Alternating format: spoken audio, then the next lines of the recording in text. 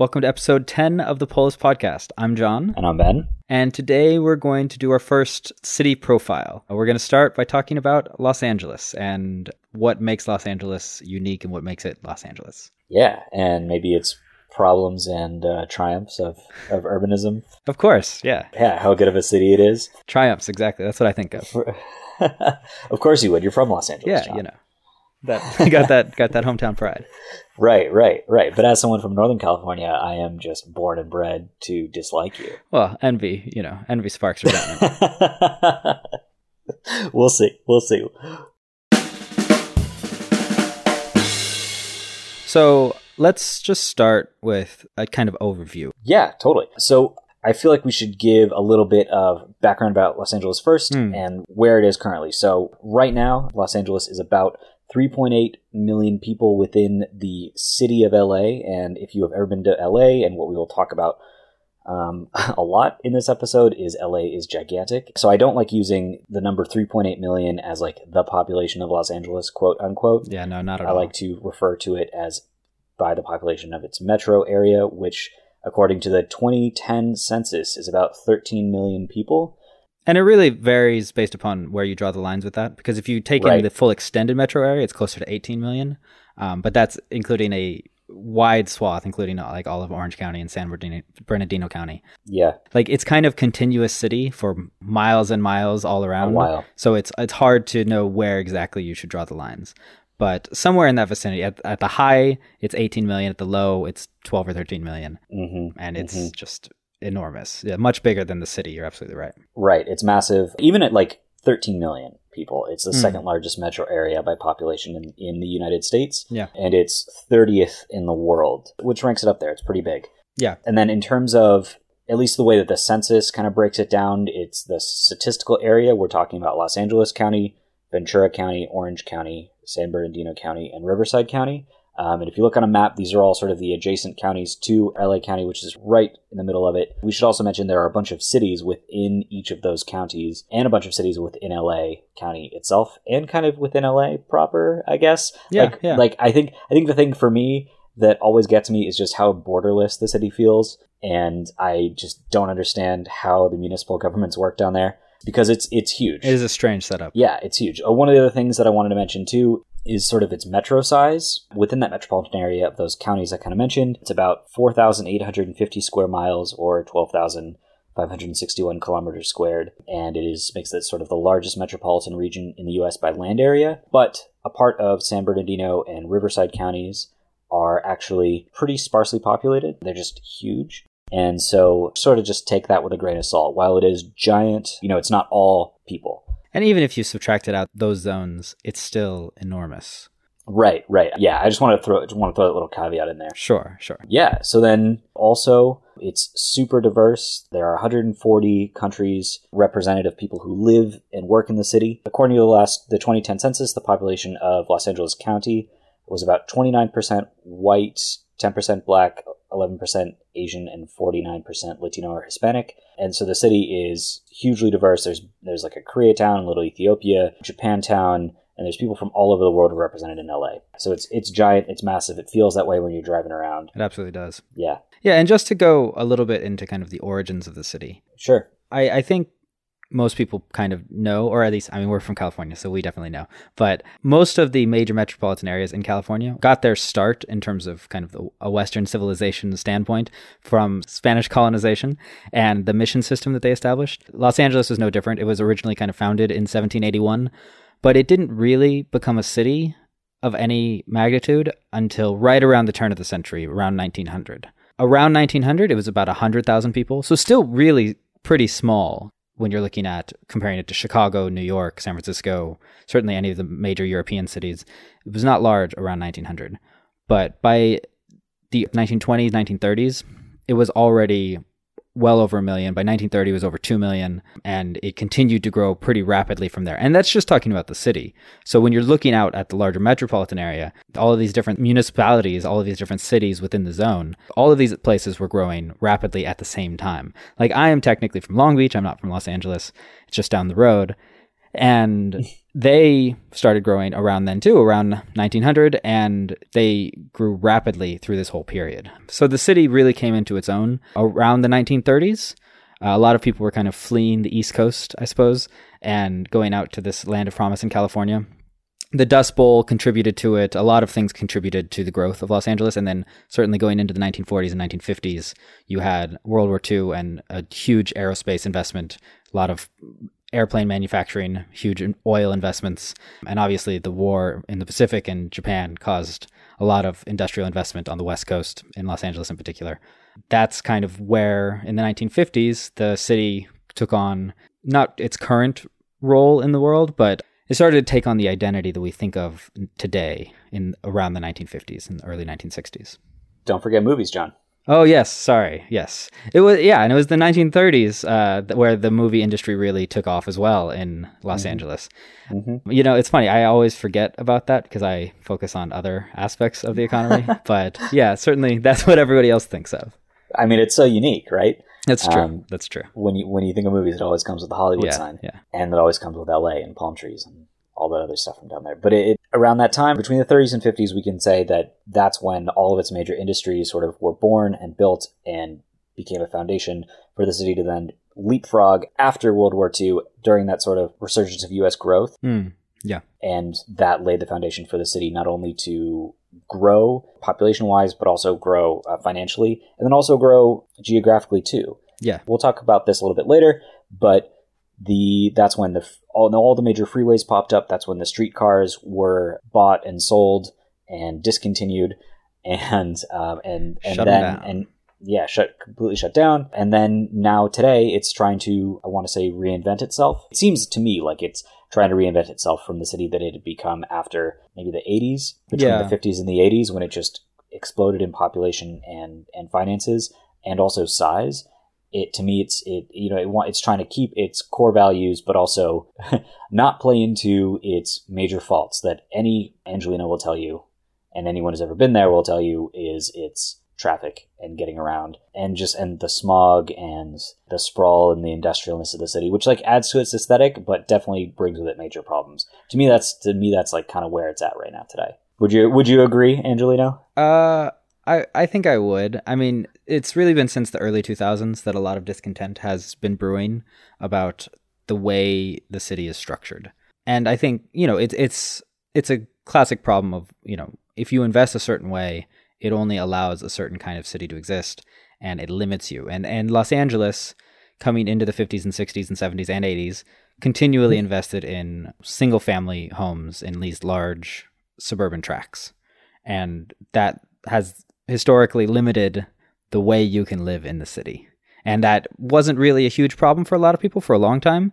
But once there was no longer any space to build single-family homes in the area, suddenly all the house prices started rising very rapidly in the 90s and the 2000s. And everyone got angry that not only you have to get stuck in traffic and you have to have a car and there's tons of smog, but now house prices are outrageous and you're 2 hours away from your job. And so, discontent certainly has been rising. And I think you're right. The city has been trying to reconfigure itself to a certain extent to be more urban and less suburban, especially where I'm actually from in Long Beach. Long Beach has long been on the progressive side. And it's an interesting thing. Like we may not get too much into the politics of the city, but Los Angeles has historically been a relatively conservative place compared to other large metropolitan areas in California. Like if you're comparing it to Santa Barbara, you're comparing it to San Francisco, like it's been a relatively working class conservative city, and it has also been a relatively poor city historically, but it has come out of that to a large extent over the last couple decades and shifted further toward the left, and a number of the cities in pockets have become much more progressive. Long Beach is one of those and has invested a huge amount in terms of trying to be ecologically friendly and in terms of trying to have a lot more public transit and things like that. And so, yeah, it's definitely in the process of attempting to reinvent itself. But it is an interesting case study because it shows you how difficult it is to reinvent yourself when you've laid down all of this enormously expensive infrastructure go in one direction. It's really hard to turn around and go the other direction. Yeah, so in your research, what did you see as the reasons why LA is so sprawling as it is and why it has so many freeways? And what do you think contributed to the Los Angeles city as it is today? I mean, I feel like there's lots of ways we can look at LA as a city, but because this is a show about cities and transit and walkability and all that, I think I really wanted to dive into where it came from and where it is today and potentially where it might be going in the future. And I was curious, like, what you saw, and maybe also if you could speak to sort of your lived experience of trying to get around LA. And just for listeners who are not sure, like Long Beach, when we look at it on a map, and correct me if I'm wrong, but if you look at it on a map, it's relatively sort of in the southern portion of the city, and it's right on the coast. Yeah. Right? So getting sort of from Long Beach to other parts of Los Angeles, and I'm just going to use it interchangeably here. I know Long Beach is technically not in LA. It's fine. It's in LA County. Right. I'm going to use it interchangeably because to me, as an outsider, it's all one big city, and it feels like it when you drive around. Sure. So just to give that sort of context of where it is within the city, that it's not centrally located. Yeah, Long Beach is a large enough city in of itself. I think it's roughly around 700,000 people now, that it really can exist independently. But it's right there down as far south as you can go, and it's nestled kind of right between Orange County and Los Angeles County. You drive 30 minutes directly north, you get to downtown, if you have no traffic, assuming there's no traffic, which is a big assumption to make there. But yeah, I think in my research, the thing that struck me most and has always struck me most is what I mentioned before about the fact that it didn't exist and suddenly it existed and it was enormous. And over the course of one generation, the city was completely reshaped.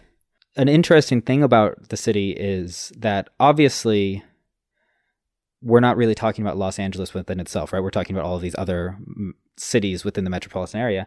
And all of these cities formed early on. Most of the major cities are beach towns, right? So you have Long Beach, as we've discussed, but you also have Huntington Beach further south. You have Santa Monica further north. So you had these dozen or so beach towns that formed along the coast, and all of them wanted to link up to the major metropolitan heart, which was Los Angeles. And so you had this push as the city was growing with all of this extra space that people could expand and build into. And they wanted to link up their small town. And a lot of these towns formed because there was oil in a lot of these places, and you had to go where the oil was.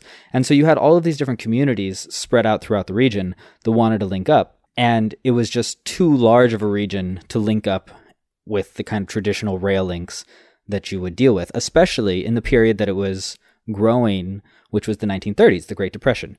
There was no money for public investment. I mean, I know that we made a lot of public investments in that period, right? Like that was the whole New Deal time, but there was no way that they were going to make the kind of investments that they needed in order to establish an entire system of rail links throughout that massive region. So when you think about a place going from 100,000 people to 2 million over the course of 30 years, and you think of the time period that this happened in, right around the rise of the car, right when, Ford and the Model T were taking over the world, it makes sense that it formed in this unusual way. And I mean, just to mention one other thing about this, it's also notable as a city because it has no geographic restrictions. Most cities have some sort of geographical restriction, right? So San Francisco exists on a peninsula, and it's a big barrier if you want to travel across a massive bridge or you want to travel all the way around the peninsula. So it kind of is geographically limited. Manhattan is on an island. It's geographically limited.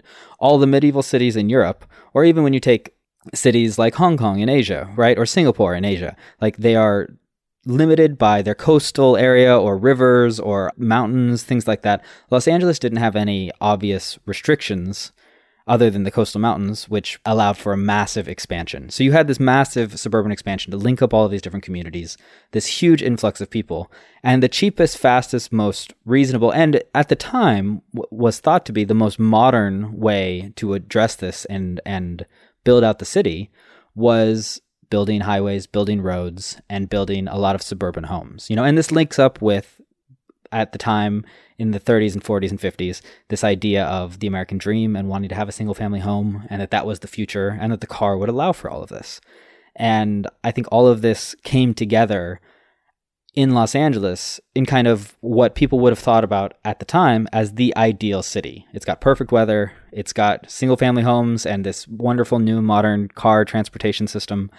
We look back on it now and say, it's got a lot of drawbacks, but at the time, this is exactly what people wanted in an ideal city. And that's what we've got. Right. Yeah, I think that's a concise way of talking about Los Angeles and sort of the reasons why it is the city that it is today. The thing that I find most interesting about Los Angeles is that it was able to grow the most right at the time when we were able to spread out the most. So it did have, and we'll talk about this, but it did have a really actually amazing streetcar network of trams and things that people could get around on. But then the car hit, and the growth of U.S. manufacturing and sort of the resurgence of the individual incomes right before, during, and after World War II. And then that continued throughout the 60s and 70s. I mean, we've talked about it before, and how the invention of the car and the eventual mass production of it helped to directly cause the expansion of cities geographically, because it just reduced travel time by so much. Right. But then everyone started to get cars, and space started to become scarce because no one was building up, they were only building out. And so that it just increased travel times farther and farther out. And so then LA was just able to grow and grow and grow. And that I always found really interesting, because you're right, because it wasn't constrained geographically. Yeah. It just created sort of this perfect storm for sprawl. Yeah, it's true. Yeah, and so to me, LA, especially because people like to compare and contrast it with New York City, right, being the largest two metropolitan areas in the country. Of course. I mean, like Chicago looks like this too, and Houston and Dallas, any of the sort of Sunbelt cities, the ones in sort of... the Southwest, yeah. Right, in the Southwest of the U.S. that have basically no rain and sun all the time. And they're all new. And they're all relatively new, and they were all able to expand right around the time of the invention and mass production of the car. And when everyone thought that freeways were going to be the next big thing. And freeways were the next big thing, yeah. Yeah, right, I should say. Freeways became the next big thing and really changed cities as we know it. You know, LA helped sort of contribute to that idea of what a city should be and what it should look like. It was a pioneer in a lot of ways. It was, for better or worse. For better or worse, it was. And it really boosted the image of a lot of these things because, you know, you had the glamour of Hollywood. You know, this is where cutting edge technology of like jet engines and airplanes and, you know, Boeing and all of that stuff was located. Like it makes sense that this was very much seen as the future. And another interesting side effect of this, of the time in which it grew, is that it is almost unique. It's actually similar to those other Sunbelt cities that you mentioned, but in terms of massive metropolitan areas, it is almost unique in the fact that it defies how other cities are defined. So most cities are a port city. Like you look at San Francisco or New York, they're very much port cities. Or Liverpool, right? They're very much port cities. These are industrial era port cities. If you look at a lot of older cities like London or Paris, they're very much river cities. If you look at a lot of cities that came out during the industrial era that aren't on the coast, they're all railroad cities. So all of these cities have focal points where they kind of grow up and are based on whatever the centrally important thing is. And it's generally a transportation infrastructure kind of centralization point. Los Angeles doesn't have that sort of locus, partially because it grew up in the era of cars, but partially because it is this massive sprawl between other existing metropolitan areas. Where the city center is in terms of downtown, that is a ways away from the port down in Long Beach. That is miles and miles away from that. And, you know, Los Angeles, one way to define it is based upon the port. It is very much a port city. Like almost a third of cargo traffic in the United States comes through the ports of Los Angeles and Long Beach, which are connected. They're joined. They're right next to each other. Like it's the 10th biggest port in the world. And they have a huge amount of stuff coming in. And for most other cities, like if you think about Liverpool, if you think about Rotterdam, like they are defined by that. Los Angeles isn't defined by that because it is so enormous and sprawls away from that. Other places are defined by where the railroads are or things like that. That's where they centralized. You don't have that there either. And so that adds to the issue because you don't have this huge incentive to locate in the central zone like you would in a lot of places.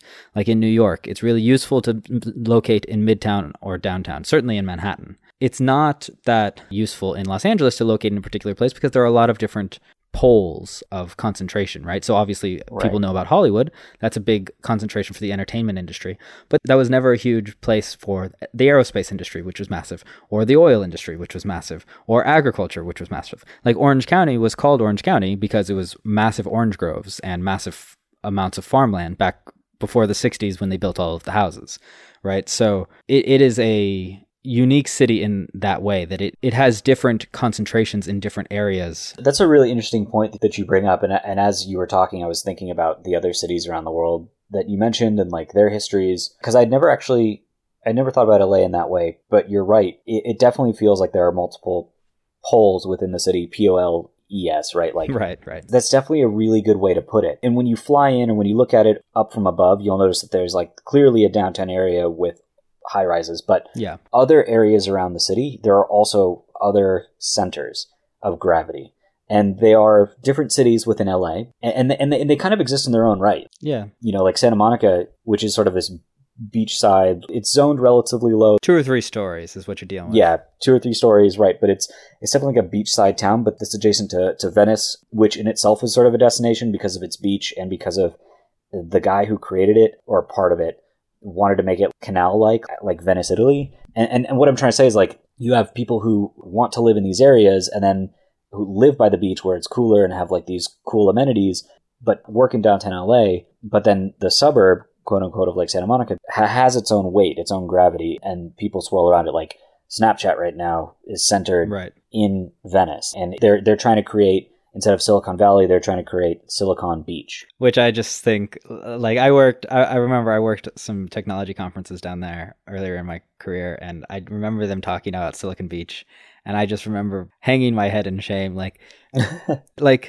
stop trying to imitate Northern California. Like, we are Southern California. What is wrong with you guys? Imitation is the strongest form of flattery, I'm just going to say. It's just the worst. But I guess what I'm trying to get at is, like, you're right in that LA has it offers so many different things, and it has so many different things in it that are not close to one another. Yeah. That's what's so mind-blowing about it, is like people have these crazy commutes because it's so spread out, but it's so spread out because there's so many different things that you can do and go to and work in, but none of it's close. None of it is close. So like, rather than having, like, Denver's a really good example. You have just this downtown core where everyone works. Right, that's where like most of the jobs are. It's like right there in that downtown core. Yeah, and then you have all of the suburbs around it, sort of in rings around it, and it stretches out pretty far. Like Denver's a really big city, but everyone commutes basically into Denver and then back out again. Whereas in LA, it's like commuting everywhere at once. Every direction. Everybody's going somewhere else. Exactly. I bet you there's that strongest commute right into downtown LA, but Hollywood's like west of LA, right? So if you work in that industry, like, and you live somewhere else, you commute out there. A lot of people will commute from downtown to West Hollywood because it's like hip. And the corridor that is known for having the worst traffic goes from the south down in Long Beach out to the west over by Santa Monica, right? Like, that's the corridor that has the worst traffic, and it doesn't go anywhere close to downtown. Right, exactly. And honestly, I went to LA, I think maybe 5 or 6 times before I ever went to downtown Los Angeles. The very first time I spent time in downtown LA was last year, and I went to school in Southern California. I had just never experienced it because it was just not necessarily a place to go, and I didn't need to. None of my friends lived there, and we wouldn't like visit for fun in any way, and like my friends' parents wouldn't work in downtown LA. It's a really interesting city in that regard. And I think this is a case in point that speaks to one of our larger issues on this podcast around how infrastructure and transportation interacts with the development of a city. Los Angeles is not just sprawling because we built a lot of freeways and we built a lot of single-family homes. It's sprawling because of what you're describing, where there is fundamentally a pull away from concentration. A lot of people want to live along this massively long, beautiful coastline. So you have this large draw to Long Beach, this large draw to Seal Beach, this large draw to Santa Monica. At the same time, you have the same kind of draw that you have in most cities toward the centralized downtown area. For jobs. For jobs and for everything. Like, people would want to live closer to that because it is closer to jobs. It's closer to nice things, right? Like, in most cities, like you look at Manhattan, you look at San Francisco, people want to live not necessarily in the heart of downtown, but close to downtown because there is that draw, right? That's why rents are so expensive in those areas. And you can walk to it. Exactly. And take the subway or take the bus. You could walk and you're connected up with a lot more transit. But Los Angeles is almost unique in this way. I mean, it's not completely unique, obviously, but it is somewhat unique in that it does have this other polar pull where people really don't want to live in downtown as much as they want to live close to the coast. because it's just nicer in every way, and the communities are nicer. And they were able to do both when Los Angeles was really starting to grow. Yeah. The city was able to grow up around multiple poles at once because each person was able to individually or at least have one family car that they could then drive to and from certain areas. And also and I think we should talk about it, and also the trolley system, the tram system in Los Angeles also grew up at the exact same time. And like, as much as that is a form of public transit that can be used to sort of densify an area and create a city that has lots of housing, not basically the opposite of Los Angeles, like more like New York or Paris, whatever. As much as they can be used that way, they can also be used as ways, and have been used in the past as ways, to allow people to live farther and farther from downtown. And so the car plus the tram, growing up around like a rapidly growing city with multiple different job centers and job types and industries, equals Los Angeles. Yeah. And what I find really interesting about the tram system is that it was very broad and expansive, but it just died out. Yeah. It died out a little bit because of, there's a conspiracy theory actually around why the trams died in Los Angeles, the trolleys, whatever. I don't think it's so much a conspiracy theory. It's just true.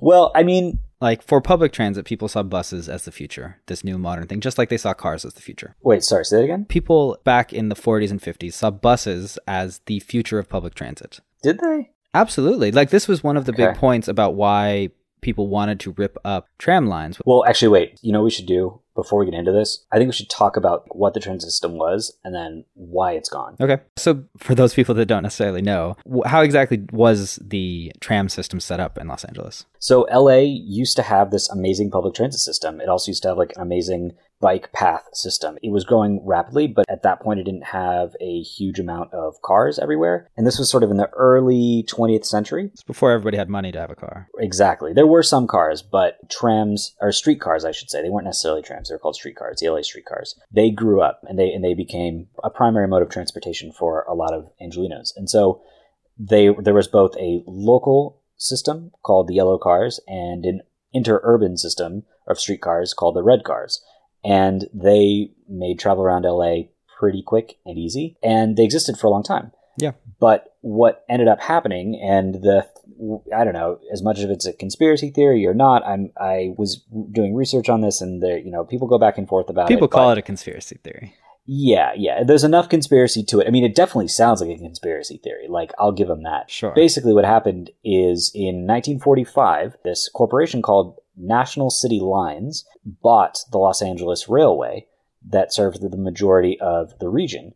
And the interesting thing about National City Lines is that it was supported or owned by a conglomeration of General Motors, Firestone Tire, Standard Oil, and a few other like rubber, gas, tire, and car companies. Basically companies that were in direct competition to streetcars and wanted to promote the growing mass production of single vehicles or cars. So the interurban cars, streetcars of the Los Angeles Railway were essentially eliminated, and they were replaced by buses. And then buses went the way of most American public transit, which was that it became very inefficient because it competed with cars. It became relatively defunded, and it gained sort of a stigma of being for people who can't afford cars, for relatively poor people and people in the inner city. Like, that was like the stigma that's attached to it. I think most importantly, the bus network didn't grow at the rate necessary. I mean, yeah. All I'm saying is like all of those things combined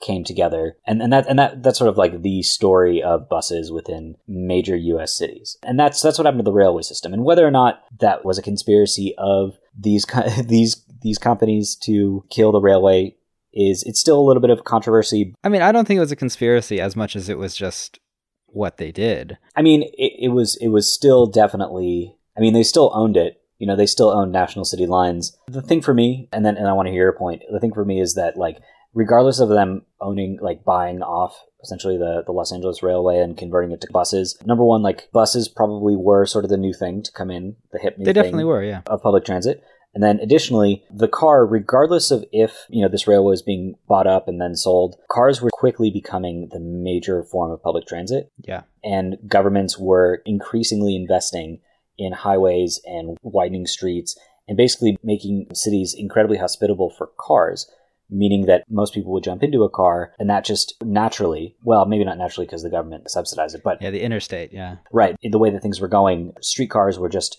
on the way out and were just naturally being defunded because they just weren't recouping enough riders. And so I think like both of those things combined added to the destruction of the Los Angeles streetcar network. And I think it was a reasonable thought of people at the time that buses made a lot more sense than streetcars. If you think about their versatility, their ability to be rerouted, especially like we've talked a lot in this episode about how rapidly the city was growing and changing. Laying down tracks does not allow for that sort of incredibly rapid transition. Like from the 1930s to the 1960s, the city grew by over 500,000 people a decade on average. There is a logic to the idea that buses, while having the new technology and being easily updated and swapped out for new ones as they break down and things like that, they're also versatile to move between different routes and things like that. So like I could see how people would have thought at the time that it would have made sense, and whether or not it was a corporate conspiracy to remove the railway, I think it wouldn't have been a completely insane argument to say buses are the future. As a railway company, we're going to replace our rail lines with buses. And they're just vertically integrated with these car manufacturers and whatnot. Now, that's kind of neither here nor there, because I think even with the tram system, you would have had enormous growth of cars and everything. And actually, you brought up something interesting just now, which I want to talk about a little bit, which is the freeway infrastructure. Because we've talked on some other shows about the growth of the interstate and freeway investment and things like that. And Los Angeles is not unique in having an enormous number of freeways running through the city, but just in terms of how central they are to how the city functions, I think it is. And it's actually interesting because it is not one of the most freeway-heavy cities in the United States. Shockingly. It is a little bit shocking to me. When I was researching this, it caught me completely off guard that it's actually 31st in terms of number of lane miles per capita. So that's, amount of freeway that exists in the city per capita per 1,000 people. It's 31st in the country. Most people think of it as probably first or second, but I think it's because the system was designed to, link up all of these different kind of metropolitan zones. And it is really a network that spans this massive range. And probably the reason why it's so low in terms of the miles per capita is because it is such an enormous area, you know what I mean? Like it is so many people, and so many people have cars, and there's obviously layers of roads beneath highways that funnel into the highways and all of that. But right around the 50s, I think it was actually 1947 that the plan was drawn up. There was a freeway system that was planned for the greater Los Angeles area. And over the course of the next 50 years, they implemented a lot of it. But something that is interesting to note, and might actually be an argument against a lot of the things you and I believe, is that only about 60% of the plan has been implemented. And some people who have argued with me about Los Angeles and about the need for investment in metros and things like that, some of the arguments that they use are wrapped up in the fact that we have bottlenecks in a lot of our freeway systems in Los Angeles because we haven't completed the network. And some of the release valves that should redirect some of the traffic from the most burdened freeways don't exist because they were just never built. I don't necessarily ascribe to that argument, but it is interesting that in the place that is most known for freeway investment, they still have only gotten not even 2/3 of the way through their initial plan of freeway investment. Wow, I didn't know that. That's super interesting. Yeah. Huh. It is odd. I like this part of the conversation because, I wanted to talk about where LA is right now. And I think this is a good moment sort of to transition over into something that I thought was also surprising and kind of goes along with the freeway conversation. Sure. Our discussion about the different poles, the different sort of poles of gravity within LA, and the fact that, there's not just one centralized area, lends to another surprising thing about LA that I learned when I was doing this research, which is that LA is actually the most dense urbanized area in the US, even more dense than New York and San Francisco, which is crazy because we talk about how big LA is. And whenever you talk about Los Angeles and think about it, the first thing that comes to mind is sprawl, and that it sprawls everywhere. And it feels that way when you're in it. It feels giant. more so than really a lot of other cities I've been to, even like the big ones like Denver or like New York or Houston or whatever. It just feels large. It feels much more sprawly. It feels like it goes on forever in every direction. Right, exactly. But what's really interesting is like, then how is it the most dense urbanized area in the United States? And the thing that's most interesting about LA is that its suburbs are actually really dense compared to other cities. So if you look at like maybe the ring suburbs around Chicago or Houston or Denver, you'll find that the houses there most likely will have like a plot of land, a backyard, front yard. Basically, there's spaces and space between the houses. Whereas in LA, you might not have a backyard, or if it is a backyard, it's really small. Definitely smaller than the ones in Denver or Chicago. Yeah. And that's what's super interesting about it. The high density suburbs compensate for the comparatively low density of Los Angeles's urban core, and in doing so, increase the average density of the area. Well, and a lot of the suburbs, as we've said, are pre-existing cities that have their own downtown area.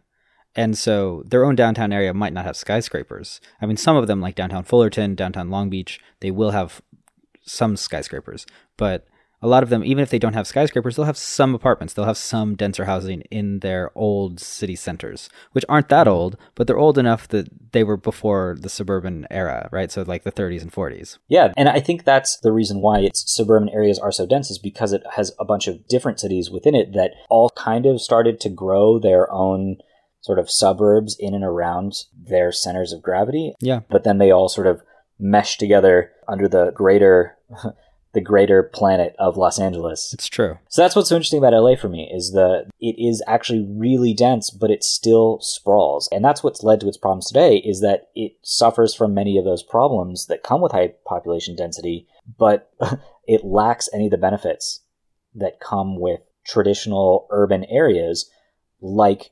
walkability, like fast and effective public transit, and good street life.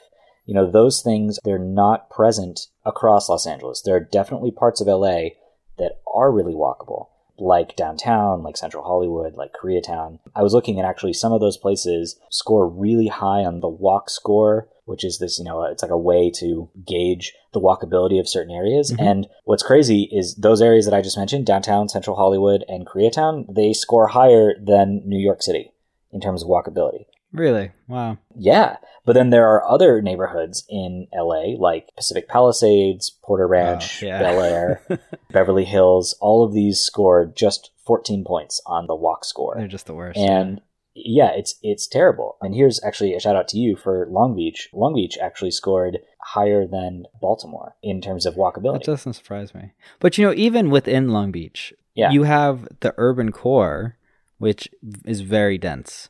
Well, relatively. Mm-hmm. And then all of northern Long Beach and a lot of eastern Long Beach is suburbs in the same way. Single family homes in that. Some of those neighborhoods actually in Long Beach and Lakewood, the small city just north of it, those are some of the places where they had the first not prefabricated, but some of the first kind of standardized housing. Some of the first suburbs that were laid out where you only had 2 or 3 different kinds of houses and they were all built at the same time, and you had the first kind of mass developments. And so even in one of the more dense parts of the Los Angeles area, you still have some sections that are not at all dense. You know what I mean? For sure. Yeah. For sure. You can definitely see how the city has grown and where it made choices and where cars became dominant. Yeah. One thing about those density statistics, and I haven't looked into this deep enough to know, maybe I'll get back to you guys on the next episode, but I do wonder when they're talking about the density of like New York and the New York metropolitan area, are they just drawing a line around the metropolitan area and taking the population per area? Because a lot of that is water. Same with San Francisco and the San Francisco Bay. San Francisco Bay, like the water part of it, is a large portion of the land area. So I wonder if they're just calculating habitable area or if they're calculating the total area. I actually have the answer to that. We'll put this in the show notes, the article where I got this really good data about density in Los Angeles. But I think it's just like square miles divided by the number of people who live there. Yeah. And I don't think it actually says if it accounts for water.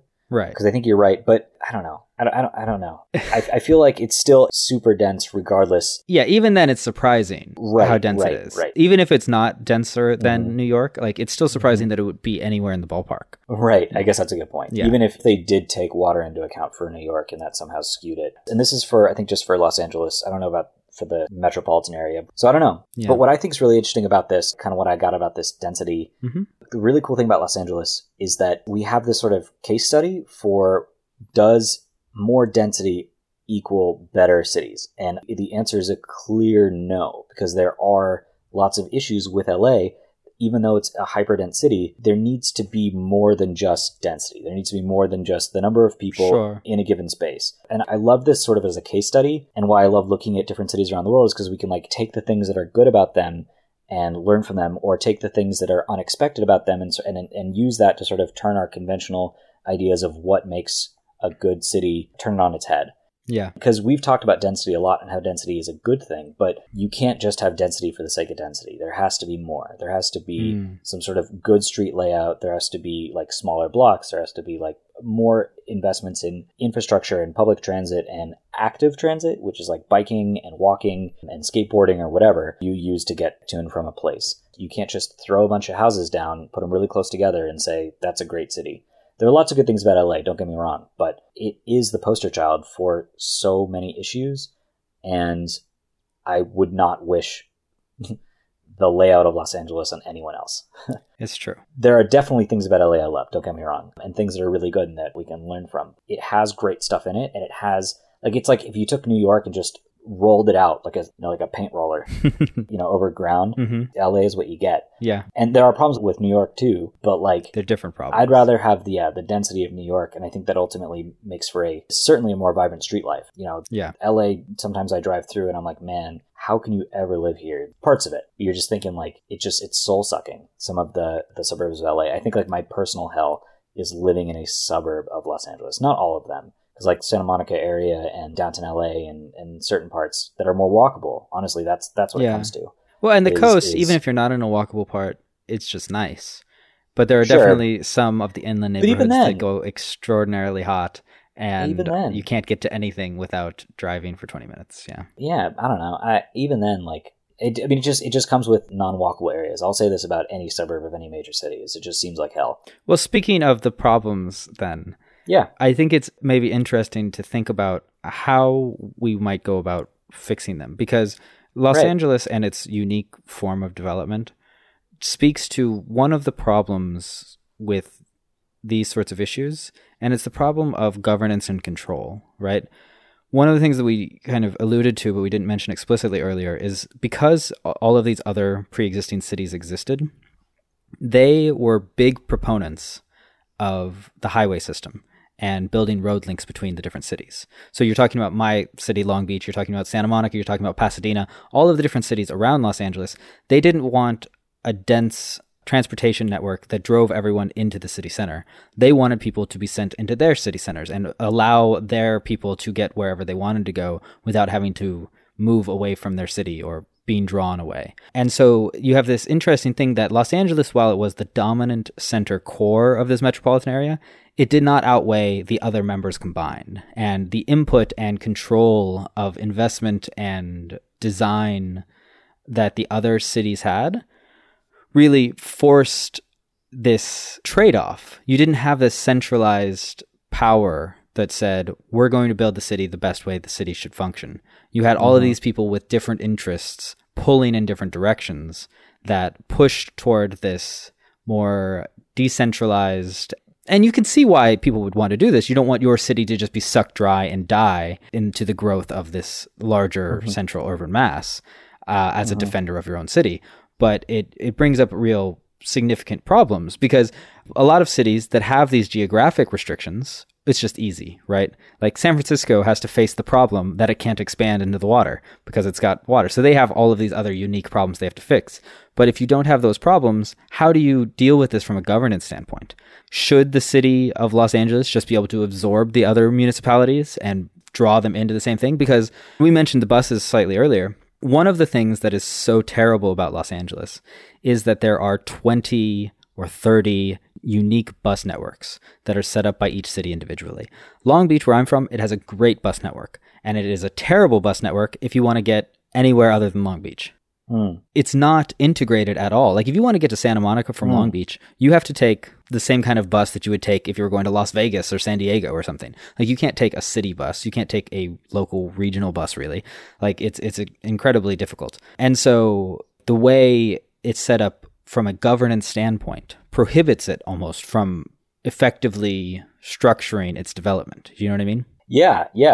We've had a sort of a discussion about centralized versus local control of, what's going on in your city. And I think that's like, we should actually do a total podcast on that. But I think what's cool about and what's interesting about LA is that it seems like the major city, LA, is not necessarily coordinating as much with its outside cities as it should, or vice versa. And that basically they're still fighting to like figure out how to make everything work, because it's still just too fragmented. At some point, you have to make everything work together in order to get people from one side of this massive urban region to the other, and do it relatively quickly. Well, and it doesn't have enough weight. Right. Well, but also like each one of those cities has their own priorities and their own constituents and their own understanding of what makes a place great. And regardless of whether or not you think it should be controlled centrally or controlled locally, the fact that it's fragmented and the fact that there are those different and sometimes competing understandings of that issue means that you're going to have a disconnect, a literal disconnect of your transit system. Yeah. When I was a kid, I remember I took a bus and I had to get off at the end of the line, walk for about 30 minutes, and then I got to the next bus for the next city where the bus system started. And then I took that bus. And you had to wait. You had to wait, right? For of course. Next bus too. There was no it wasn't a timely transfer, I'm assuming. Oh, no. You had to wait and you had to pay again. Yeah. But I mean, you walked 30 minutes, so there was no timing it anyway. Because it's not like the bus stops were close to each other or anything like that. Like the system is completely disconnected. And so you're absolutely right. There is a literal disconnect there. But I just don't see, without overriding it in some way, I don't see how you can ever come to kind of some sort of consensus with that sort of thing. Because especially when you're talking about heavy investment, like a metro system or something like that, you really need to get money and investment from all different parts of the city, and you need to have everyone contributing into this and everyone buying into this. And it's really going to harm some parts of the city to the benefit of others, like especially when you're thinking about property values and things like that. And there are a lot of different options. Like London has stopped sprawl or tried to stop sprawl with their green belt, right? Like you see, obviously they don't have the geographic limits that other places have, so they've sought to limit it by putting restrictions on construction beyond a certain distance from the center. You see other solutions that people have tried, but it's hard to see without having the incentives to centralize that you would normally have in a downtown area that draw people in, and without having the unified governance, how you would ever achieve good, effective reform throughout the whole region. And I'm not saying that I have any answers to that, but it is just notable that the historic structure of this has meant that the city center and the major city, Los Angeles, really is not the dominant player in the region. Like we've talked about Long Beach, there are some other cities in the region. It is arguable that Long Beach is actually more of an urban core from like an actual city functioning, because downtown Los Angeles, no one lives there really. Very few people live there. That's changing though. You're right, but I just wanted to throw it out there that that's changing. It is, but if you cut off downtown Los Angeles from the rest of Los Angeles, it could not function at all. Like you cannot just live within downtown very easily. It's not a balanced area is what I'm saying. Some of the suburbs like Fullerton functions in of itself better than the kind of city center. I wonder how it's going to develop, because we, like you said, we often talk about centralized versus local control, but this is actually local control doesn't have control because local control is so fractured. Like, I don't think anyone looking at another city like New York would say every neighborhood should be able to control its infrastructure investment or its bus system. Like, every neighborhood can't do that. You need a unified system. Like, it needs to be local. Like, you shouldn't control it from the national capital, but it shouldn't be hyper local. I mean, I'm with you, except that, like, I agree, I should say. I'm just, the way it has worked out is kind of that way. I mean, I'm not entirely sure how it works in New York City, but I do know that, like, Hoboken is in New Jersey, which is a totally different state and right across the water from New York. Right. And I imagine their bus system was kind of run by different people at some point. And then if it's not right now, then it was integrated into like a New York system, but then it's like a New York, New Jersey system. I don't know. I guess what I'm trying to say is that the reason why you were having issues transferring between bus systems is because there were two bus systems to begin with, and cities don't want to give up that kind of control because they want to be able to dictate their own futures, which I guess is their own right. But at the same time, if everyone does that, if they're not coordinated, I'm not saying they can't do that. I'm just saying if they're not coordinated, you're going to end up with a fragmented system. You're right, but I think my point is that Los Angeles is unique in this way because most places, the downtown core has such a gravitational pull that every other part of the region needs to be able to get their people in there. So you want everyone to invest in public transit to get from Oakland to San Francisco or to get from Hoboken to Manhattan. Like, if you're Hoboken, you really want to be able to get people into Manhattan because that's where everyone needs to go. That's where all the jobs are. That's where all of that is, right? And if people can't afford it, you want them to locate in Hoboken and be able to get in through transit. In Los Angeles, you don't have enough of that gravitational pull in that centralized zone to incentivize everyone else. No one else has that incentive because everyone is small enough and sending enough people in different directions that you just don't have the kind of incentive to get everyone on the same page. And it's because of its unique history and its, unique geography. But that is a hurdle that most places don't have to face. Most places grew up in a centralized way, either because they grew up before the car or because they have geographic restrictions or whatever else it is.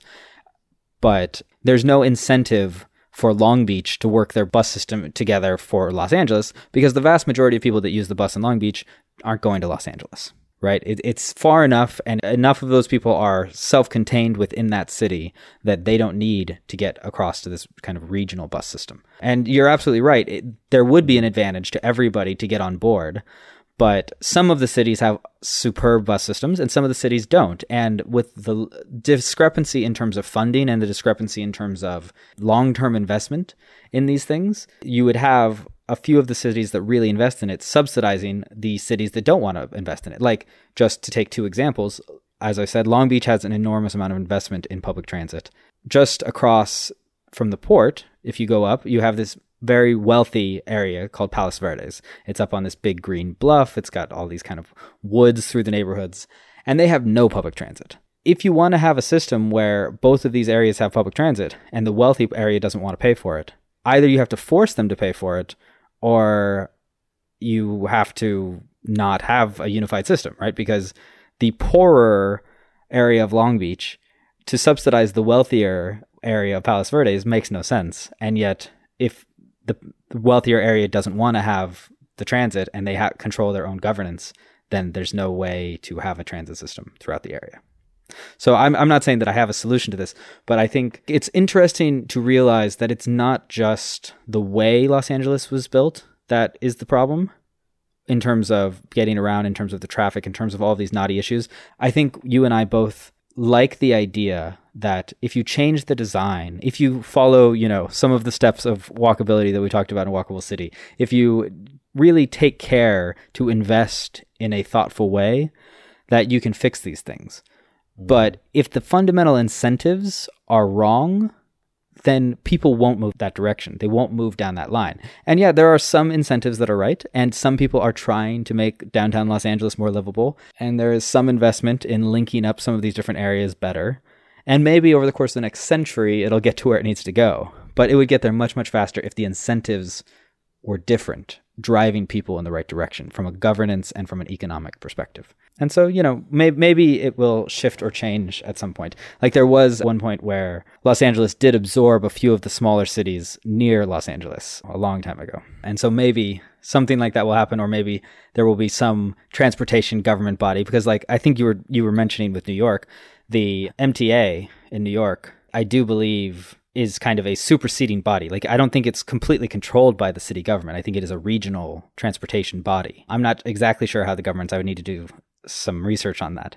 But you could establish a regional transportation body for the Los Angeles area that was tasked with making effective transportation investments, and all cities contributed to it. Or maybe the state would have to make a move to establish that. I'm not sure how that might come about, but it definitely is inadequate as it is now. That's a super interesting take. I really like that. That was a great breakdown, I should say. That was a great breakdown of LA and its fractured transportation network. But the whole time I was kind of thinking, like, now that we've kind of talked about where LA came from and where it is today, I wanted to think of where it's going. And the brightest star to me in the Los Angeles transportation constellation is its metro system. Mm-hmm. And the fact that LA, at least on paper, is really seeming to invest and trying to invest in not just its metro, but in all of its transportation nexus. But, when you were talking about linking up different parts of the city and cities around LA County and LA, to me, it comes down to this metro system. And if you are unaware, Los Angeles actually does have a metro, despite only seeing pictures of cars. Despite no one having ever taken it. Number one, it's giant. It's huge, like in terms of just rails. And it does handle something like 1% of trips. So, that's something. Right. 1%. Not bad. It's better than nothing. Right. It is better than nothing. And it takes about 360,000 people per average weekday. The bus system in LA takes about 855,000 people on the average weekday. In comparison with New York, its subway takes about 5 million people per day. But then again, New York is bigger. Not by much, but it's bigger. I mean, actually, by a good amount, it's bigger, but like not percentage-wise, relative-wise. So LA has a long way to go. And in New York, everybody's going into one centralized district, generally speaking. Right. I mean, that's the issue, right? When I'm looking at this map and reading about Los Angeles Metro, the thing about it is if you're trying to go downtown, for most lines, that's usually the only reason why you'd take the metro, unless you wanted to go somewhere else on one of the lines. Yeah. Because what strikes me the most about this map is there really aren't a lot of transfer points. They're all basically in downtown LA. There's only one station that has more than 2 transfers connected to it. Mm-hmm. And basically, like, if you're trying to go from one section of the city to another, unless you don't mind going through downtown, you're better off taking a car, even in Los Angeles traffic. And that's the problem. That's like a big, big problem with the system in terms of like how it's laid out. And I know that it's expanding and it's trying to grow, and that's really good. And the Olympics coming is going to help spur investment in it and expansion in it. It should, but yeah. Los Angeles is, like we were saying earlier, with like its density and its sprawl issues, is that it's playing catch up at this point with its transportation network, and it's really moving in the right direction, but it's just not there yet. And I think that is contributing to the fact that there aren't a lot of people that take the system. But it seems like, to me, I see a lot of hope in the system. And just to call out like one thing specifically, in November of 2016, Los Angeles passed this thing called Measure M, which was a proposition on the ballot that anyone in LA could vote on. And its sole purpose was to improve public transit in Los Angeles. And here's like a quick little breakdown of it. It passed ultimately with 70% of the vote, which was insane, considering that it gives $120 billion over the next 40 years to invest in its public transit. It's enormous, yeah. It's huge. And there are a lot of parts, a lot of the measure, like a lot of the money, it doesn't go away. It doesn't sunset. It's just a continuous sort of, I think it's a sales tax. Yep. A continuous tax for public transit, which is just unreal. I mean, it says it's like $30 billion for rail, $23 billion for local street improvements. It's a big investment, yeah. Yeah, it's just huge. It's huge. And so the expansion of the LA Metro and the passage of Measure M, to me, signal that Los Angeles is really trying to take steps to better itself and to have a better public transportation network. And I'm excited about it. Yeah, no, I absolutely am as well. And I think if anybody, I'll put it in the show notes, but if you want to compare the Los Angeles metro system to like the Beijing metro system, I think it's a perhaps telling and useful comparison, because I think all Los Angeles would need to make their metro system functional, like right now, it's not even at a basic level functional. It, like you said, just funnels people in and out of downtown, but very few people go in and out of downtown, so it's not that useful. All it would need is a couple of ring metros. Beijing has it set up so that it has 2 different ring metros that connect all of these north, south, east, west lines, right? Los Angeles has several north-south lines. It has several east-west lines. It needs to connect those. So it could have diagonal routes, not ring routes, or it could have something else to that effect. But you're absolutely right. You need to be able to connect these different regional hubs together, either in a circular way or diagonal way, not running through the center, to be effective. And maybe that will eventually work. One thing that is, I think, noticeable about the Los Angeles Metro, and something that is an interesting thing to think about for metro systems, generally speaking, it is more like a regional transportation system than it is like most other metros around the world, because this average space between stops is substantially greater than you have in a lot of places. So, well, sorry. Let me just clarify what you're saying there. The average space between stops is larger than a metro, quote unquote, like the Paris metro or the London metro or the New York subway. But it's probably comparative to other regional trains. Oh yeah, absolutely. You know what I'm saying? Like the Crossrail in London or the RER in Paris or whatever. Yeah. You know, similar to that. I guess that's the distinction you're trying to make. That is exactly the distinction I'm making. Okay, all right, cool. Just wanted to clarify that. No, yeah, absolutely. It is much more like a regional train system in the guise of a metro system because the city is so enormous. And so the percentage of people who are going to live close to any of the lines and close to any of the stops, and the percentage of places that you might go that are going to be close to any of the stops, is going to be much lower than in those other metropolitan areas that have many, many more stops per square mile.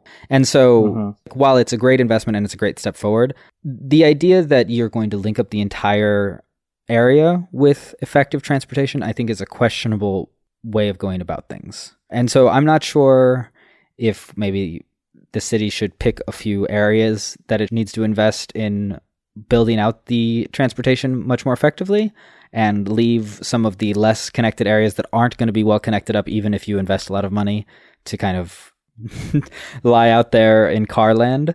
I'm not sure exactly what strategy I would pick in terms of this sort of investment, but even with the enormous numbers that they're going to invest, it's not going to make the entire city walkable. And so it'll be interesting to watch its progress as a higher percentage of the neighborhoods become more accessible.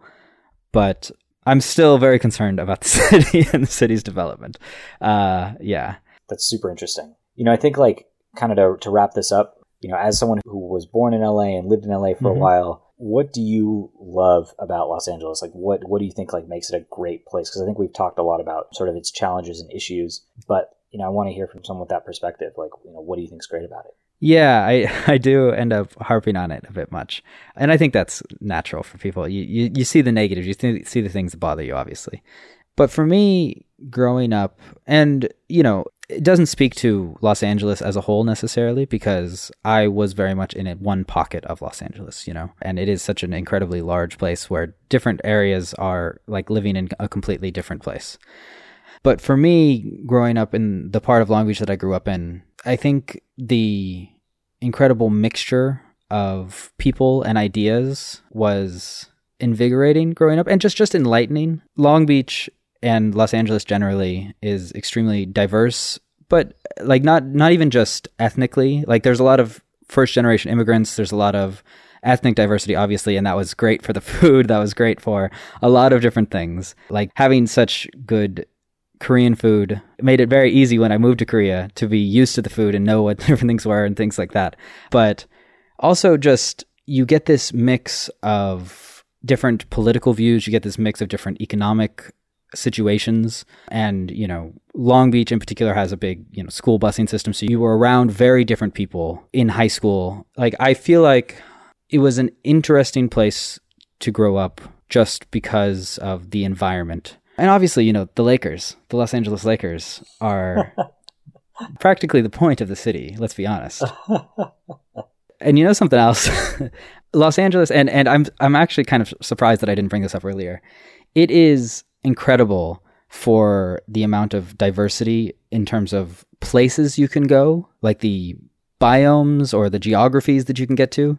Like getting to deserts with things like Joshua Tree National Park, getting to mountains and skiing and ski resorts and all things like that, getting to beaches, getting even to the forests of Central California. Within 2 or 3 hours, you can get to all sorts of incredible places that are extremely different.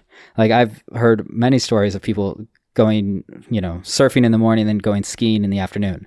You know, like that sort of thing is obviously not common. Most people don't do that, but it is possible. And there aren't many places in the world where you have this incredible diversity of just activities you can do. You can do all sorts of things all times of year because, you know, the weather is not terrible at any point. You know, you don't have hurricanes, you don't have snowstorms, and that gives you exposure to a lot of things. So you get a lot of exposure to all sorts of different people and all sorts of different activities. And, you know, it is, if nothing else, a very interesting place to live. Definitely.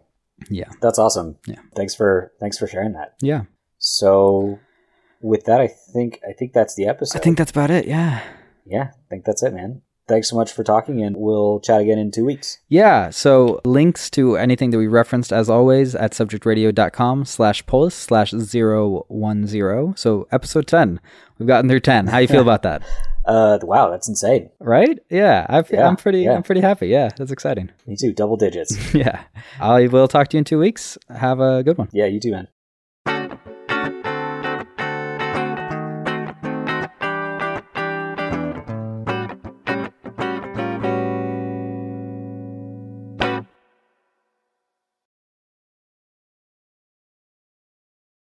Where the Hollywood sign is, those mountains. What are those called again? The Coastal Mountains?